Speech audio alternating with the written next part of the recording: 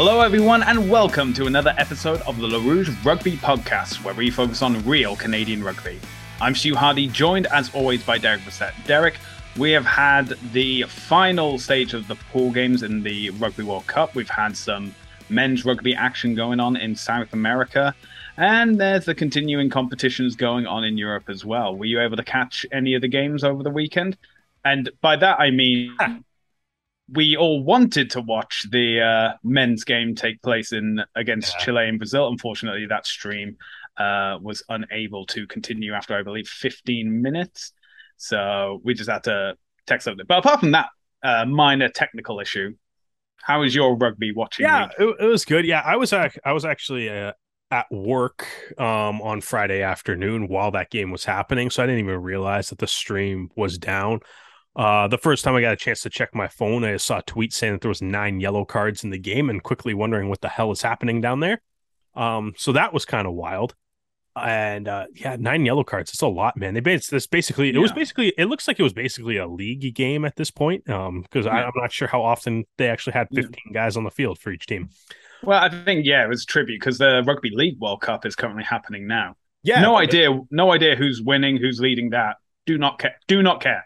It is the second most important Rugby World Cup that is currently taking place, in my opinion. I was going to say, you know what this game and the Rugby League World Cup have in common is that nobody was able to watch it. So yeah, exactly. So. But I think, so it was like, that was good. Obviously, the World Cup continued to, have a lot of entertaining games. Obviously, we'll dive into the Canada game earlier, but, we got the quarterfinals decided, and I mean, no real surprises there, I guess. Canada, New Zealand, and England, the only 3 undefeated teams through the pool stage. So, kind of interesting that the way the draw goes is, as we'll talk about later, but Canada ends up with essentially just a rematch with the United States, which is fun. Right. And, plenty of other great matchups for the quarterfinals, which I'm sure we'll talk about later. But, it was an exciting final round to close out the tournament. Lots of great tries, lots of, exciting play that was showcased down in New Zealand. So it was great. Saracens 6-0. Just get that little mention in there. Well, the Ospreys lost to the Dragons, so it looks like it's going to be another long season down in Swansea. Yeah, that's a shame. Dang. Yeah. But anyway, let's stop talking about all these minor games and let's focus on the real meat and potatoes, and that is the clash between the old enemy Canada versus the USA. So the team that was ranked 3rd in the world versus the team that was ranked 6th in the world at the start of the tournament, at least. And Canada had already qualified for the quarterfinals, so as long as they had at least 1 losing bonus point, then they would have topped the pool stage. So, this was more an effort of get things done, try out some new things if possible.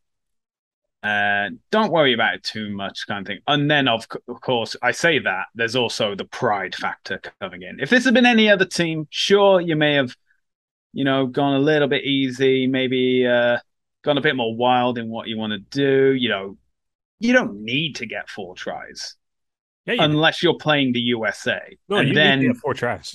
15 from 15 is different than 14 from 15. That is true.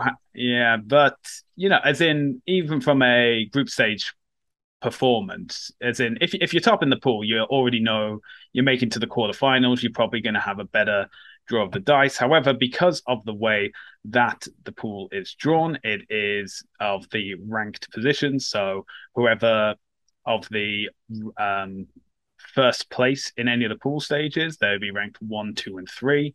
And they would be, so team 1 would be facing team 8, team 2 would be facing team 7, team 3 will be facing team 6. So ideally, like, the higher your number is, the theoretically easier your opposition will be in the quarterfinals. So obviously every team's gunning to get that first place, which was won by the host New Zealand, who will be playing Wales again. A lot of rematches in the. I think. Well, this is the interesting. I guess the 2 wild card teams at the end kind of can go anywhere, right?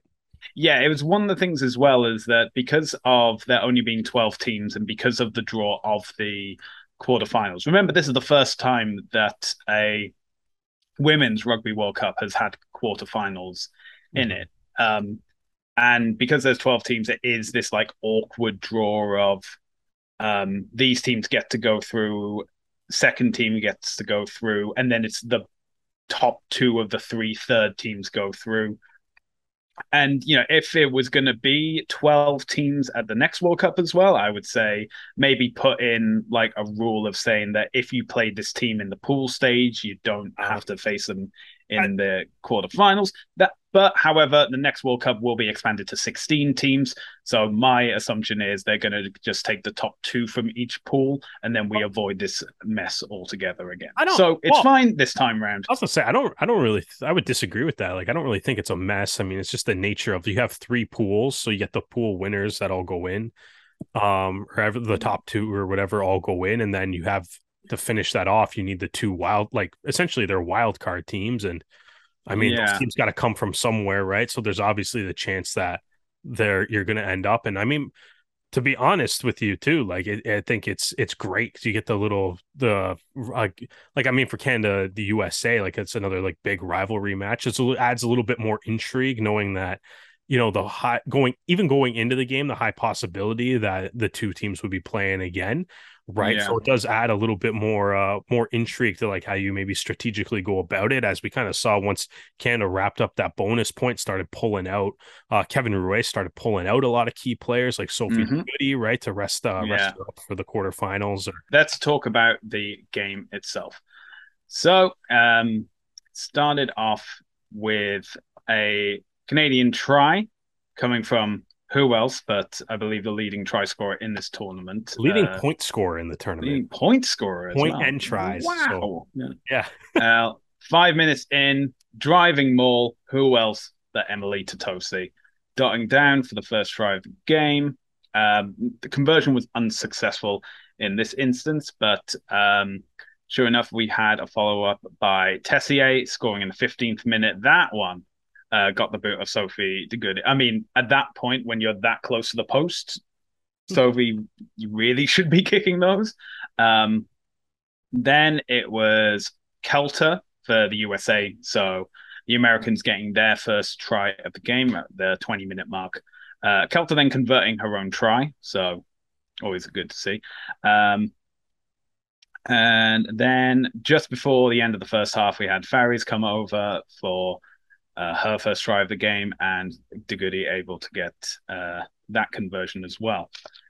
Second half was a bit slower pace. Obviously Canada's looking to get the bonus point, but the USA are putting a bit more pressure on them this time round. They're having their own attack, and both teams are racking up errors as the games go on as well. So that's like killing momentum for either side as things are going on.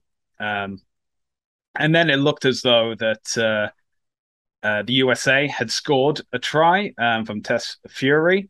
However, it was reviewed that an American player had obstructed a Canadian defender, and as such, that try was disallowed. yeah, just a little bit of obstruction on that. Just a little bit of obstruction with her bit. entire body connecting with just the entire. No intention to wrap or anything like that, but either way, there was a turnover. It got Canada within space of a line out, not a driving maul this time, and as such, it became a goal line dropout, but that was able to be brought around, and then it was then brought for another driving maul. This time, it seems though the players were going for Tatosi, but it was actually Olivia de Merchant who was able to get the bonus point try for Canada. It wasn't the end of everything. The USA had been pushing and, they still wanted to prove that they, could get Canada on the ropes. Obviously, it had pretty much been a foregone conclusion that the USA would qualify for the quarterfinals and would be playing Canada again. So they wanted to send a message saying, we're not going to take this line down. I'm going to show you what we're going to do. And American captain Kate Zachary was able to get over for the try in the 70th minute, was Celtic converted as well. But that wouldn't be all we would hear from Zachary, because eventually, a lot of frustration, and Zachary committed a deliberate knock on. The referee gave a yellow card. So the final couple of minutes, the USA were down to 14, and that allowed the final try to be scored by Michaela Nelson. Just diving over the line, and the clock had gone red at this point. Holly stepped up to do the conversion. As we said, Sophie de Goede was off at this point. Unfortunately, that conversion went wide to leave the final score Canada 29, USA 14.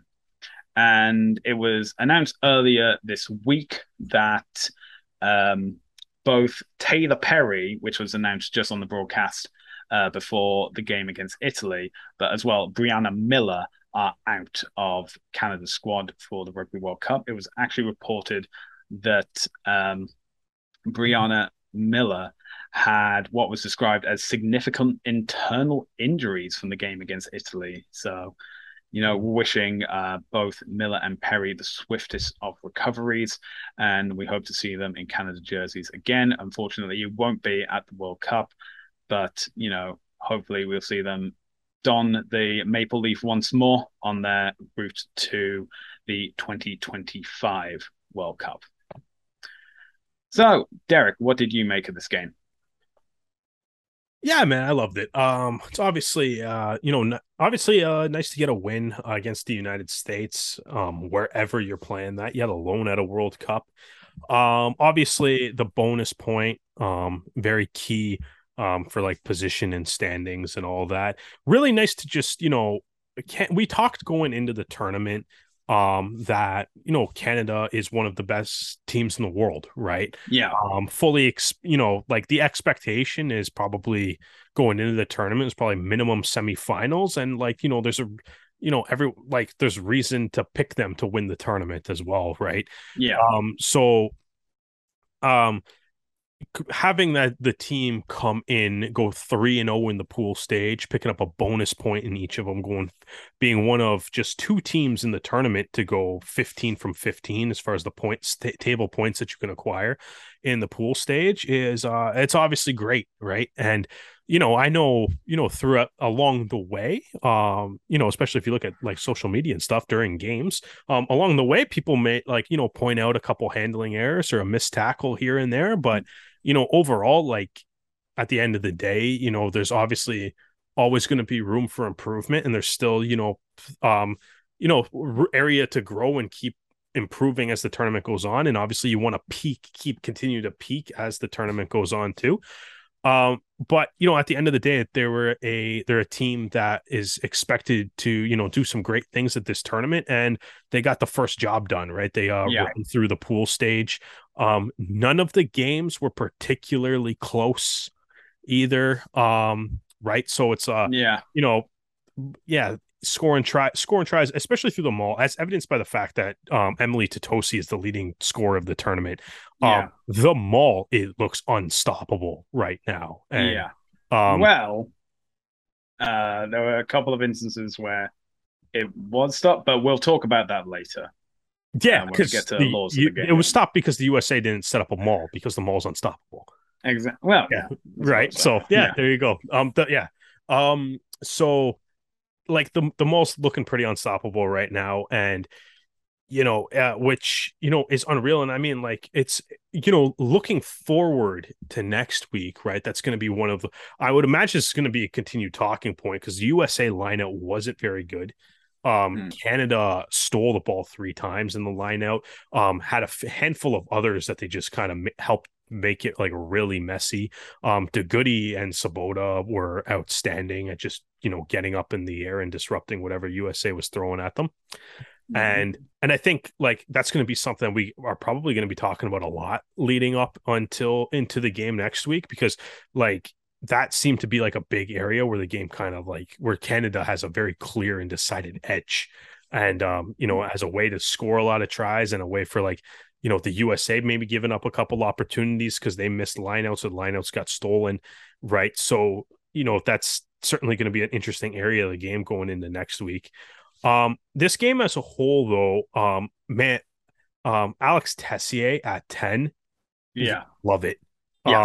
Love it. Attack was so dynamic. I like, to talk about like a couple players here. That one play in the first half where Tessier chose to, inside their own 22, chose to kick ahead for Corrigan to run onto, and that's how they got out of the 22. Yeah, that was just inject that into my veins all day. I love watching that stuff. That obviously went to Corrigan, who just kept racking up meters after meters every time she touched the ball. Hell of a way to break in your first ever World Cup game. Just a casual player of the match award. Yeah. She had some outstanding runs, not only off that play that I just mentioned, but the build up to Tessier's try, the build up to a couple other tries, getting Canada into some great field position at other points. There was just some just brilliant play like all around for Canada too. There's obviously, you mentioned the Olivia DeMarchant's try, right? And it's like, what like is so great about that too is it's like Canada chooses to like run the ball out of the 22. DeGoody gets a huge line break, a couple phases. Tessier gets the ball and kicks down into deep into USA territory. The chase from Corrigan is like unbelievably perfect. Yeah. Right. She makes a great tackle. Caljuvi gets there and gets there too, gets a breakdown steal. And it's like, that's, all that comes from just the confidence to kind of run the ball out of the 22, but also just like flawlessly executing the entire way up the pitch, whether that was like, support. Because that's the play where DeGoody kind of like has a huge line break, and then, to borrow a football term, kind of does like a little like button hook to kind of come back to her like team to make sure there's support there, and then the support gets there and they're able to like continue. The ball's kicked ahead. Corrigan with an unreal chase. Caljuvi, because the Americans just isolated there with the steal, and then obviously we talked about how great the maul is, so they just execute out the line out in the maul. Watching like tries like that develop are, those like, man, just bottle that up. But if you can do that for 80 minutes, like there's probably not a team that can beat you in the world if you can bottle that up and play like do that for 80 minutes. And that's going to be tough for any team in the world to beat you if you make those types of plays and play like that. Yeah. Through like the rest of the game, like Ferry's try was sweet too, like that, because that came after Canada was held up over the try line. Yeah. Right. The maul didn't quite pan out on that play, but that came there, and it was just a really quick counter attack. And Ferries has been outstanding this tournament too. I think Ferries and to me, a lot of the backs have had great tournament, like Ferries, Caljuvi, Alicia Corrigan, even though it was her first game in the World Cup. Just set the pitch alight. Yeah, exactly. And then you have a lot of like the forwards and stuff are all playing really well too. I mean, obviously, that's a big the fact that the maul is working like as well as it is too, like, just kind of go to the fact that the maul is working as well as it is obviously like, a credit to the forwards. But even like, like Paquin to Tosi both had 13 tackles in this game too, right? Like they're up, showing off like incredible work rate and things like that too. That are obviously key to helping teams win. Canada's been doing unreal, like a great job at the breakdown throughout the tournament. There's obviously, Sophie DeGoody's been a monster. She had a handful of like steals and drew a couple penalties in the breakdown. Seemed like the USA was, kind of struggling whenever she ended up at one of those breakdowns.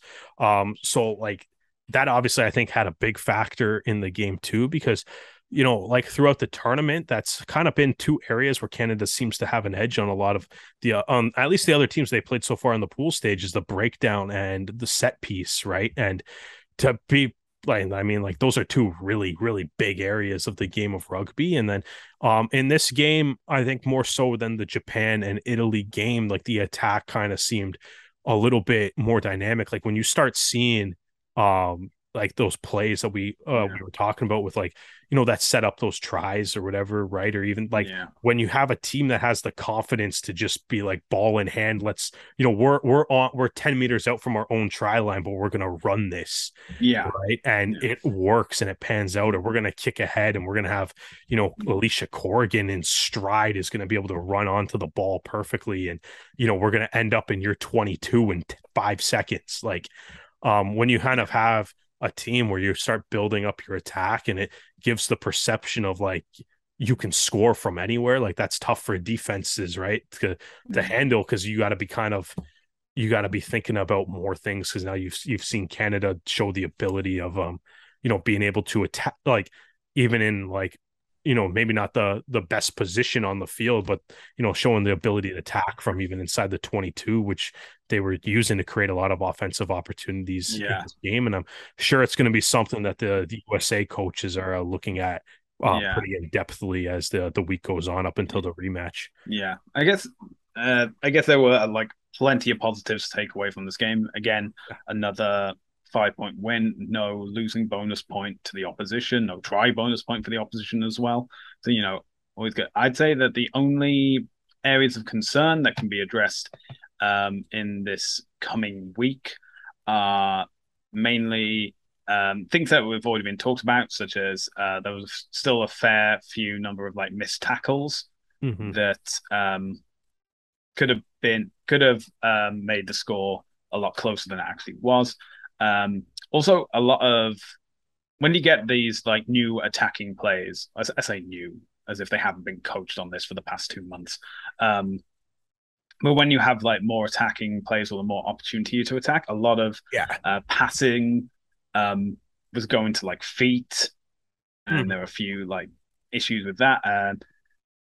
I don't want to isolate Pelletier, but I think it's also because, you know, she's had to come in to cover for Miller at scrum half, and a few of those passes weren't going to the right position on the player. They were going to the right player, but their feet and not their hands. So, but you know, as the game went on, accuracy improved. So, and it's just something in the back of my mind of like, I fully believe that come the quarterfinals, Canada can put in like a similar performance, get the win, make it through to the semifinals, qualify automatically for the 2025 World Cup.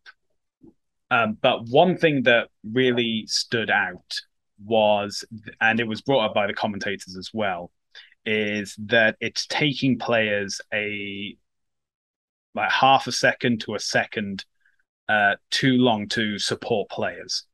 So there was a number of turnovers that the USA won, and it was just because the Canadian attack wasn't getting there in time. And you mentioned it yourself when Sophie De Goede got that break and then found herself on all sides by the white shirts of American players. She had to basically stop and turn around and see where the rest of her teammates were, because they were just a little bit too far back.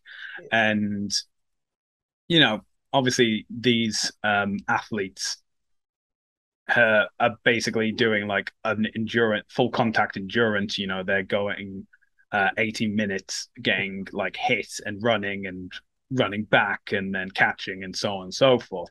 But it's cases where you see that like certain American players were able to get there and support their players in tackles and in rucks and stuff like that, while the Canadians were just a little bit behind the times, so to speak. But I do believe that all these things can be addressed this coming week. It may even be 4D chess of America. Yeah, we're playing the Americans next week. We don't want to give away all answers at this one point. I don't even know if it is like, I mean, if it is that, like, I mean, like, I get it. Like, there was a couple, like Canada had but like, if you kind of look at the World Rugby stats that they have, it's basically, according to that, the Americans only had 3 turnovers the whole game, So it's like, yeah, when support's slow, there's a turnover, so you notice it.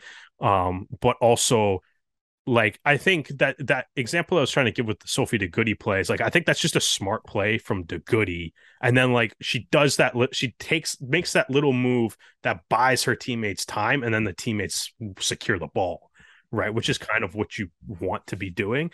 So yeah, there was 3 turnovers and stuff. I think, like, there's a couple of things that, like, I think, like, yeah, there's a few missed tackles and stuff that I agree can come up a little bit higher, and stuff. The handling errors in this game, to be honest with you, I'm really curious because World Rugby's stat page doesn't divide it. I'd be curious to see what the handling errors totals were like for first half versus second half, for Canada, because, like, the first half was just like Canada had the ball way more. Yeah. And it's like it's one of those things where it's kind of like they had the ball the whole time, and it's like there's going to be handling errors that, like, handling errors are going to happen, and you obviously want to minimize that.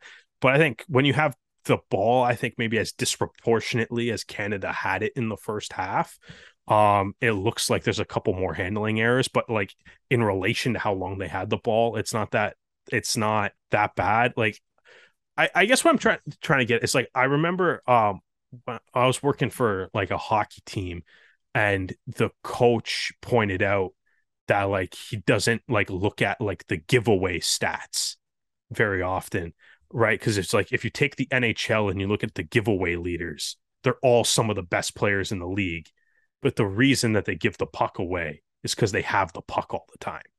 Right. So it's like they have more giveaways, right? So it's like, I think sometimes it's like at a game like this, it's like I didn't find the handling errors that bad to me, because I was like, in the first half, I was like, Canada just has the ball a lot. Yeah. Right. And it's like, like the USA doesn't have that many handling errors because they didn't touch the ball. Like, you know what I mean? Like, I get it. You don't have the ball. You can, like, it's one of those weird things where it's like, in order to make a handling error, you almost have to be doing something inherently right to even have the opportunity to screw that up. It's like it's basically bias statistics. It's like, yeah, exactly. It's like, those guys made like 10 handling errors, and we only made 1 handling error. Therefore, we're better handling the ball. It's like, yes, but you only held the ball once. Exactly right. It's like you held exactly right. And it's kind of like similar things. It's like, like, it's like the losing team usually, I don't think in this case, but, like, there's some stats that kind of correlate like that, I find, where it's like the losing team's going to make more tackles. Yeah. That's what generally happens, right? And it's like you kind of look at that, and it's like maybe that's because they're good defensively, but also it's maybe because the other team had the ball a lot more, right? So they had to make more tackles and they were losing. Well, actually, interestingly, from the stats from this game, Canada, I know. Canada made more tackles, but I'm sure there's a ton of people yelling at me that's completely not true. Anyways, I'm prepared to fully show me, like, a list of games that have happened. But, like, hey, you know what? I'm willing to learn. So if you want to, feel free to prove me wrong on some of these theories and stuff too. Yeah. Even the handling error thing, right? Like, I mean, obviously, those are all things that you want to, like, so the point that I'm trying to make is that, yes, there's handling errors. Yes, there's missed tackles. Yes, there's other mistakes that the Canadian team has been making. But at the same time, it's like they've dominated these games.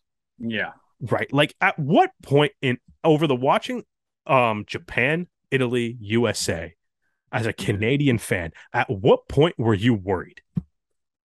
I think I was worried when Japan scored a try immediately after Canada scored a try. But all right, sweet. But that was only a temporary thing. Yeah, exactly. Like, at what point? I'll rephrase this. At what point were you like, I'm concerned Canada's going to lose this game? Oh, never. Yeah, exactly. Like, it's all, like, locked up, and I mean, it's all been locked up, and it's So I mean, from that point of view, yeah, like, I'm happy with the way the tournament's gone. It's like there's obviously going to be areas in which you can improve, and yes, obviously, like, even like the hockey coach analogy that I was using earlier, it's like, yeah, some of the best players in the NHL give the puck away a lot, but you would prefer that they don't. Yeah. Right. Like, even if you do have the puck a lot, you obviously don't want that. And same like here, it's like, yeah, you obviously don't want handling errors, you don't want missed tackles.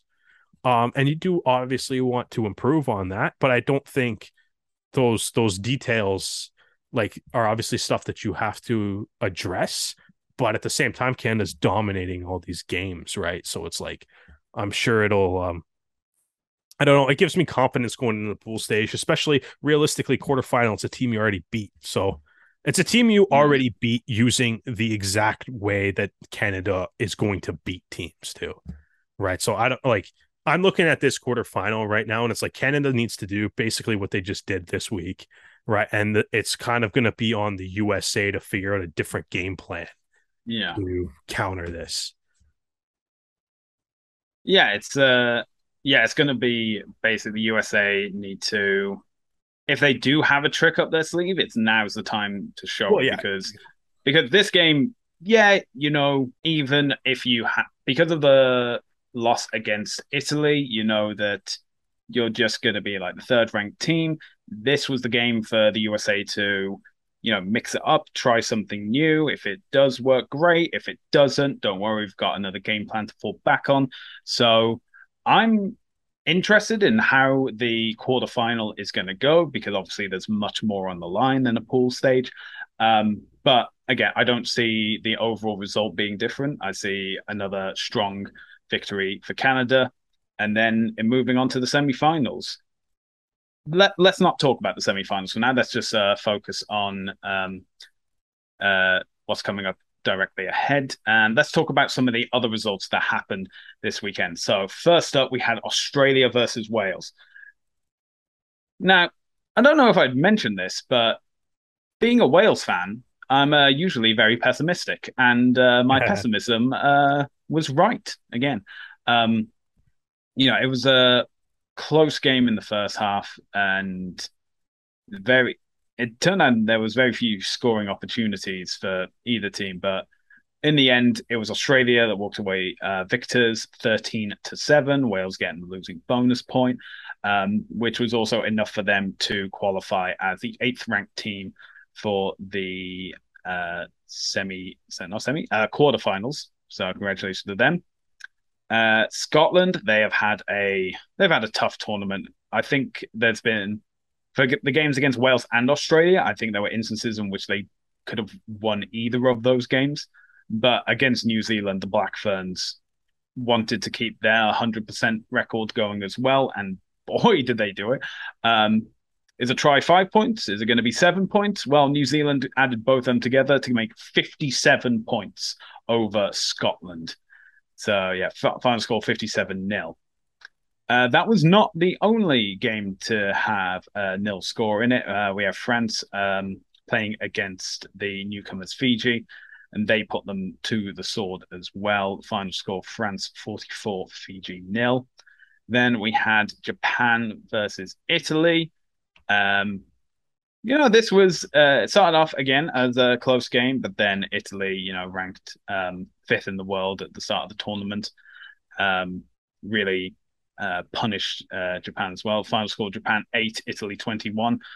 I think I used punish a bit too early because the next result seems absolutely punishment. So England have this knack of not losing. And last week they played France and were unable to get the try bonus point. So they took all the tries they wanted to score in that game and combined it with all the tries that they were going to score in this game. And we get the final result of England 75, South Africa 0.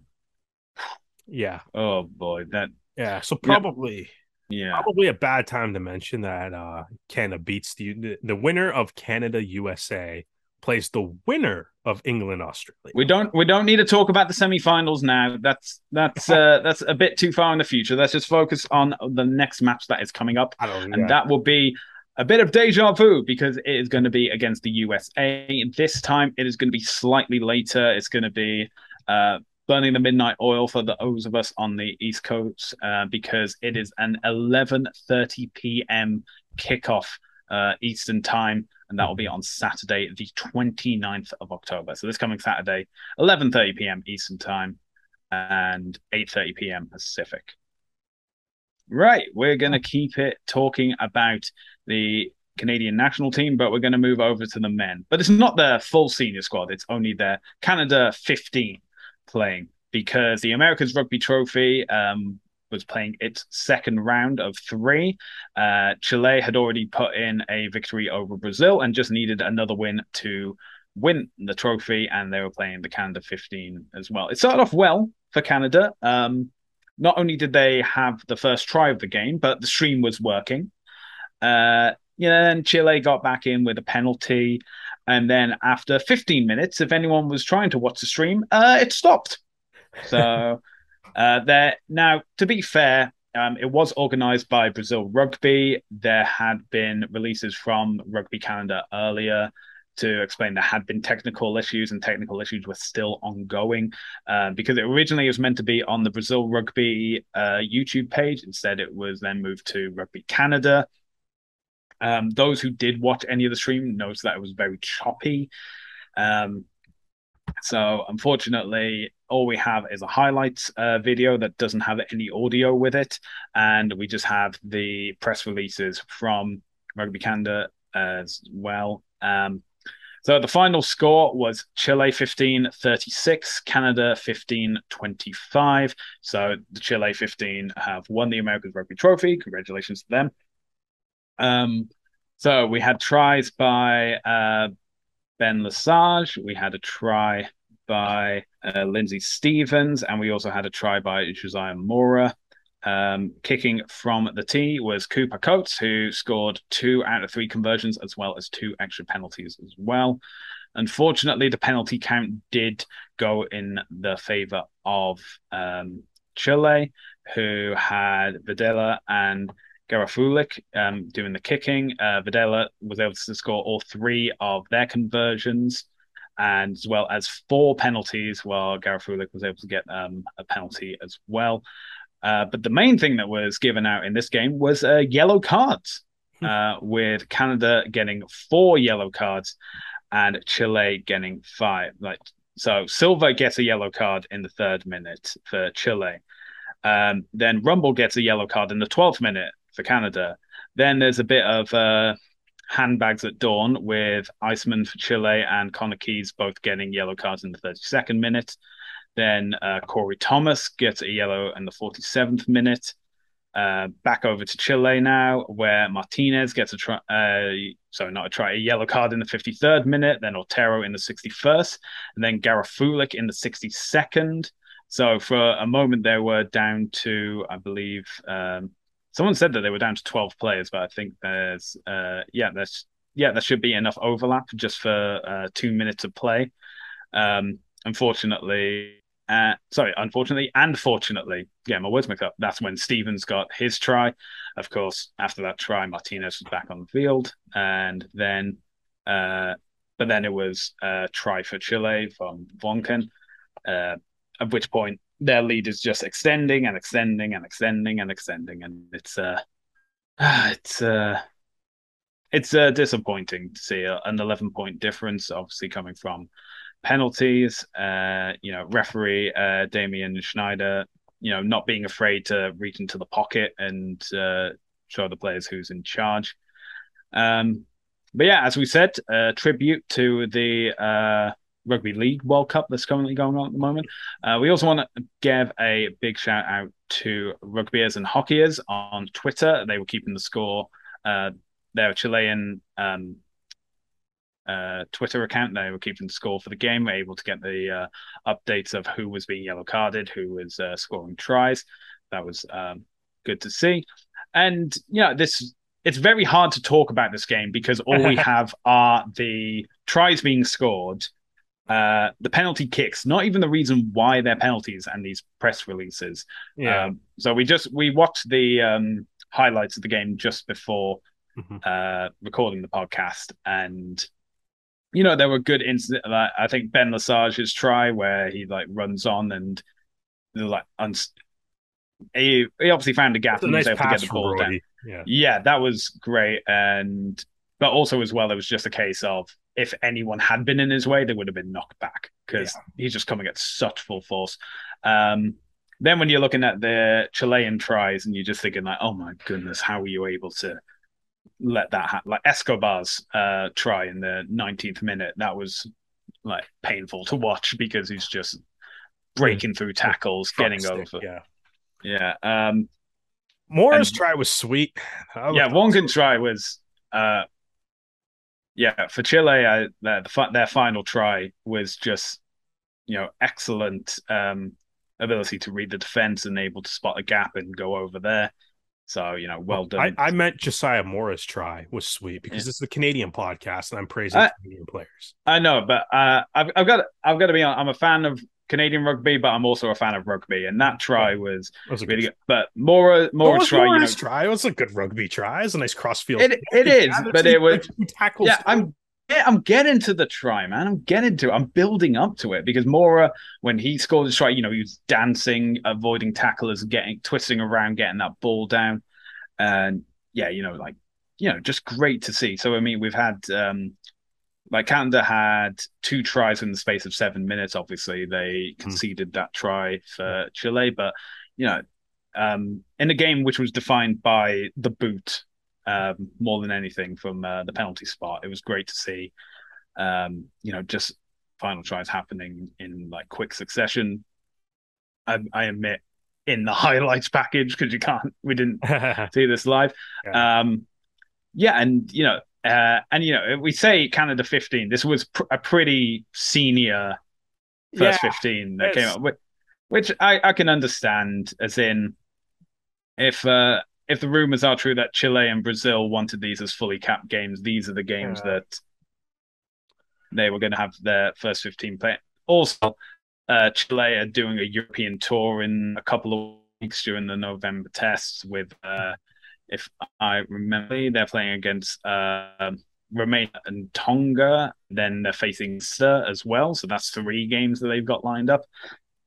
And then I know Canada are playing the Netherlands and Namibia, but I think it's the game against the Netherlands is the 12th. And I think Chile's game against Romania is on the weekend of the 5th of November. So a little bit earlier. And obviously, when you've got a team that's already qualified for the World Cup, you want to get more opportunities against opposition on your level, and you just want your team to be playing together more often as well, just so you can have that cohesiveness. So, Chile have already won the America's Rugby Trophy, and it's now the determinant of who's going to be second in the competition, as Canada will face Brazil, or I should say, Canada 15 face Brazil.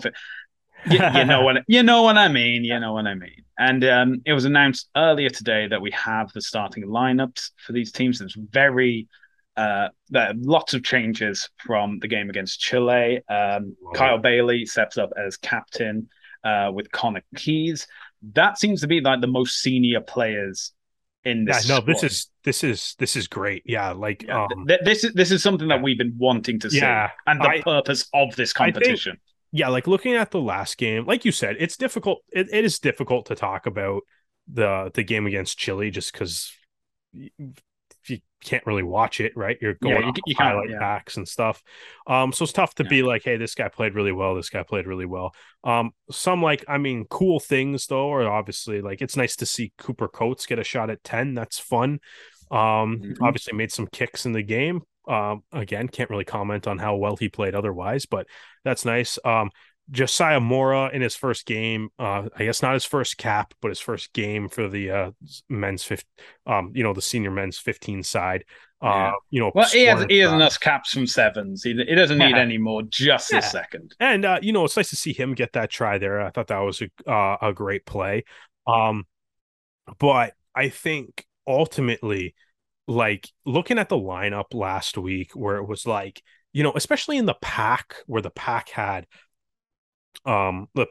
Quattrin, Larson, Keys, Rumball, Bailey, and Thomas in it. It was kind of man, that's I like the back line last week, but I was that's a lot of vets in the pack. But I'm looking at this lineup now and seeing the pack is going to be Murray, Steves. I mean, Stevens, Keys, Bailey are still there, but it's so you got 3 vets, but 3, I guess, more veteran players. But you get Murray's still really young, Steves is still really young, Klimchuk, Rattan, and Vikalani all really young players. I like that mix. Yeah, it's good. I like the pack. Yeah, Jason. I also mentioned that Jason Higgins was on the bench for the last game, but was withdrawn at the last minute. He is now Yeah, and then starting Graydon Bout. again. So yeah, it'd be great to see him. Yeah, Yeah, Robbie Povey and number 10 this time round. Coates moving back to fullback. And but I love 11 through 14 though, just more so like you got Casey and Russell in the centers with Mora and Bowen on the wing, which like that's fun. Like this is what even the bench too. Emerson Pryor's there, Connor Young's there, Isaac Kelly's there, and then you got the McMullen twins, Talon and Dakota, locking up the two back spots on the bench there, right? Yeah, and it's like this is the type of lineup I wanted to see at this tournament. This is as a developmental tournament, you want to have a little bit of experience coming in, and that's who you have with Keys and Bailey as locks, and then on the bench you have like Quatrin, you have Corey Thomas and Ross Brody. I say that as more they actually have caps to their name. Exactly. That's what I mean. As in, like, not like 5 years worth of experience, but enough that they know the setup. They know how it's going. A couple guys in just for like the leadership on the field and stuff. I think it's good. My only change I would have, I guess. Oh, okay. Bailey's the captain. I guess Kingsley Jones anointed Bailey as the captain. So because of that, let's say the only change I would make is I would have Kelly starting instead of Keys. Just because I'm like, put the that's not like no disrespect to Connor Keys or anything. It's just he's a more veteran. Yeah, player. I get it. This is a developmental tournament. You're meant to be developing new players. You're meant to give them the opportunity to start in games they wouldn't otherwise start. Exactly. Right. And it's like I personally like, again, same idea. Like I love that like guys like Rumble and Lesage aren't gonna be playing in this game. Yeah. Right. And it's just because like this to me is what like this tournament should be about, and like it's the kind of developing, and even like going into like the test games that are going to happen later. I mean, those are test matches, so they're a little bit more important and you would want to win those, but I hope to see like a handful of these younger players. Like I said, it's tough to really comment on who played well last week because we don't really have anything other than a 5-minute highlight reel to go off of. So it's tough, but it's like I would like to see like a few more of these guys maybe like start integrating them into like the test side when they get there. Obviously, you're probably going to have more players, more of like your full proper test side level players for a test match. Yeah. But I would still like to see that starting to integrate more. And I think like, I know earlier I kind of complained a little bit about Canada maybe not wanting this to be a test match. But if not making it a test match allows a lineup like this, it's also just kind of like, even if Brazil and Chile wanted it, I'm like, I don't know, you're Canada. Who cares what Brazil and Chile want? Like, do what's best for us and going forward right now. Yeah. So it's like, I'm looking forward to seeing this lineup play on. It's Wednesday, right? Wednesday afternoon, so which I guess is today if you're listening to this on the day it comes out, hopefully. So it's the game against Brazil. It will be on this Wednesday. The kickoff time is 6:30 p.m. Eastern time. I'm not working at 6:30 p.m. That's excellent. 6:30 p.m. Eastern time, 3:30 p.m. Pacific on Wednesday, October 26th. They do say that broadcast details will be confirmed with the host union and announced prior to the match, but if it's anything like the last game, it should probably be on YouTube. But we will keep you up to date on that, and we will let you know when we know. Right. Let's move on to laws of the game. Now, last week I did say that we were going to be talking about rucks. However, we're going to be talking about the strong weapon that has been helping Canada make its way to the quarterfinals of the World Cup, and that is the maul. So the maul consists of a ball carrier and at least one player from each team bound together and on their feet. So that means there has to be 2 players minimum from each side for a maul to form. Once formed, a maul must move towards the goal line. So the attacking team, in this case Canada, mainly they do their driving mauls in the 22, so they're going towards the goal line to score a try. The offside lines of a mall are the rearmost foot of the last player. So when a player must join a mall from an onside position, that means they have to join from that player at the back, and then their feet becomes the new offside line. So players who leave a mall must immediately return behind the offside line, and then they can rejoin the mall. So this is when you see Canada pushing towards the try line, you'll see the opposition players break off and then run back around to get to the back of the mall to have a defense. I mean, obviously it's Canada, so it's not going to work, but you got to try.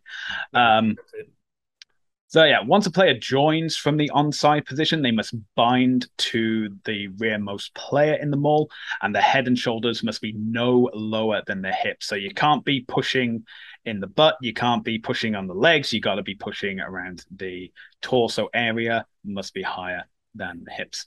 So during a mall, players must endeavor to stay on their feet and remain bound to the mall, and they must be moving forward. If the ball carrier is brought to the ground legally, they must make the ball available to play, and open play continues. During a mall, players must not intentionally collapse a mall, or, as I found out in the laws when I was reading it, jump on top of it. That is, don't do that ever. That doesn't make any logical sense. The best part about that, though, is those are the type of is it okay? I'm looking at your notes. Is it written in brackets in the actual thing? No, it is written in. And you want to know why? Because someone did it. Someone did it, yeah. And they had to be like, yeah, okay, this time okay, but don't do it again. And now we have to write it down because Greg did it one time. In all sports, I love the laws. Well, in other sports, I'd say rules. But in all sports, I love the laws that are there because someone did it and they were like, damn it, we have to change this now. Yeah. Other things that players must not do include attempt to drag an opponent out of a mall or take any action to make opponents believe that the mall has ended when it's not, such as saying that if you say oh, the ball's out whilst the ball's still in play and other players then remove themselves from the mall, that is an example of things you can't do. Yeah. Once a mall has started, if all defending players leave the mall can still continue. And defending players can rejoin provided they bind with the frontmost player of the attacking team. So you can't just grab someone at the back and pull them out. Has any team ever done that? Try to stop them all by just having all the defensive players leave? That seems like a bad idea. Well, it's written down, so it probably has happened. Just to be everybody just leaves, and then you just have a little, I don't know, a train of players walking down the pitch. I guess Is that a thing? Is there a video of someone trying that? I would love that. I'm sure one of our fans who's a fan of rugby and has this archive footage being like, "This is my time." Please send that to us. Yeah. So if a mall has stopped moving towards the goal line, the attacking team has 5 seconds to get it restarted. So you'll notice in some games when the driving mall's going, it stopped. The referee calls once. So that is the indication for the team to get moving again. But if it gets stopped a second time or the 5 seconds elapsed, the referee orders the attacking team to use the ball in open play within reasonable time. And that is the use it command. That also happens in rucks as well. Balls passed out, it's either a box kick or anything like that, but that is classified open play and the mall has ended. A mall can legally end when the ball carrier leaves the mall, the ball is on the ground, or the ball carrier scores a try in this instance. So there were 2 occasions in the game again with Canada's game against the USA where Canada actually got penalized and it was a USA penalty. So they were going for their maul and then they get a penalty. Why did that happen? So in the first instance, no American players joined. And because no American players joined, it is therefore not a maul. As such, Canada went into automatic mode. They had the ball, they went down, and they had, I think it was Sophie de Goody was at the front, and she passed the ball back. However, now that means that a player is in front of the ball when it's not a maul. That is an obstruction, and that is the penalty offense. And in the second instance, only one American player joined, and that wasn't enough to call a maul. So the same actions happened again. The ball gets passed back. It's classified as obstruction. That's the penalty. So the maul itself wasn't penalized. It was the fact that a maul wasn't called and the resulting actions caused the penalty. So yeah. I hope that makes sense to all our listeners and fans and understand why Canada were basically penalized twice at the maul when it wasn't. Yeah. I mean, like it's obviously a super important thing too, right? Because like the mauls, as we've been seeing with Canada, like they can be like essentially weaponized. I mean, during this game, we talk about the 5 meter, like the mauls from 5 meters out that are leading to all the tries and stuff. But during this game too, Canada was using a maul like everywhere on the field, like off a line out, right? Because they were gaining so many meters and momentum off of it, right? So like, and there was certain cases that they gained like 10, 15, 20 meters just by driving the maul forward, right? As you kind of outline there, there's a lot of rules with how you can like bring a maul down and how to defend it, and quite frankly it's kind of hard to do, right? Especially if you have a team that's proficient at it and they can get the maul rolling. And I'll pull up, like there was an instance in the Saracens Exeter game from this past weekend, where Exeter was like rolling their maul towards the try line, and Saracens Miko Vinapalo, he kind of came in from the side and essentially just tackled the ball carrier, breaking up the maul, and that obviously ended up being a penalty try, coming in from the offside position and stuff, right? But it's it's one of those plays too where it's like you look at it and it was like, if he doesn't do that, they score anyways. If he does do it, they score, right? Like it's a hard thing to bring down, but ultimately, like in that situation, he's probably better off just letting Exeter steamroll his team and score the try, because now the try is scored and you have a yellow card, right? So it's a tough thing to manage, a tough thing to call, but obviously if you know the laws, then you know what works, what doesn't, and you're able to get a better hand on one of the many facets we love about this game. All right, so let's focus on some MLR news, and we're starting with the Toronto Arrows, as always, because there was the announcement of 2 players that have re-signed for MLR 2023. The first of them, Tyler Rowland. And the second is actually a player who is currently applying his trade overseas. He is the player that is on loan with Hong Kong Sandy Bay. Adrian Wadden has re-signed for MLR 2023. And depending on how Sandy Bay season goes, he may be arriving a little bit later in the MLR season, but hopefully back in time for the games in Toronto. Rugby ATL has announced that they have signed a multi-year deal to play at Silverbacks Park. From what I could see on broadcast, it looks like a really good arena to have, moderately sized. And, if you can get the fans there, it seems to be like a good home for the Rattlesnakes, and definitely something to look forward to over the coming years. And sadly, it has been announced this week that San Diego Legion's Chris Robshaw has announced his retirement from rugby. He mentioned that he has dislocated his shoulder 3 times within the past few years, and he believes that his body is telling him this is the time now. He has set up a charity with his wife, and will be focusing on that, which focuses on giving opportunities for young children in both sport and music. So Chris Robshaw, obviously decorated player, captain England at 2015 World Cup, has played multiple years with England since, and then joined San Diego in 2021. When we had Michael Smith on the podcast, he was talking very positively about what he's learned from Chris Robshaw, obviously being on the back row as well. And he's been a great steward of the sport. And obviously, you never want to be forced to retire through injury, but that's the circumstances that we have when it comes to a full contact sport. So just like to thank Chris for all he's done for San Diego, for MLR, and for rugby. Thank you very much.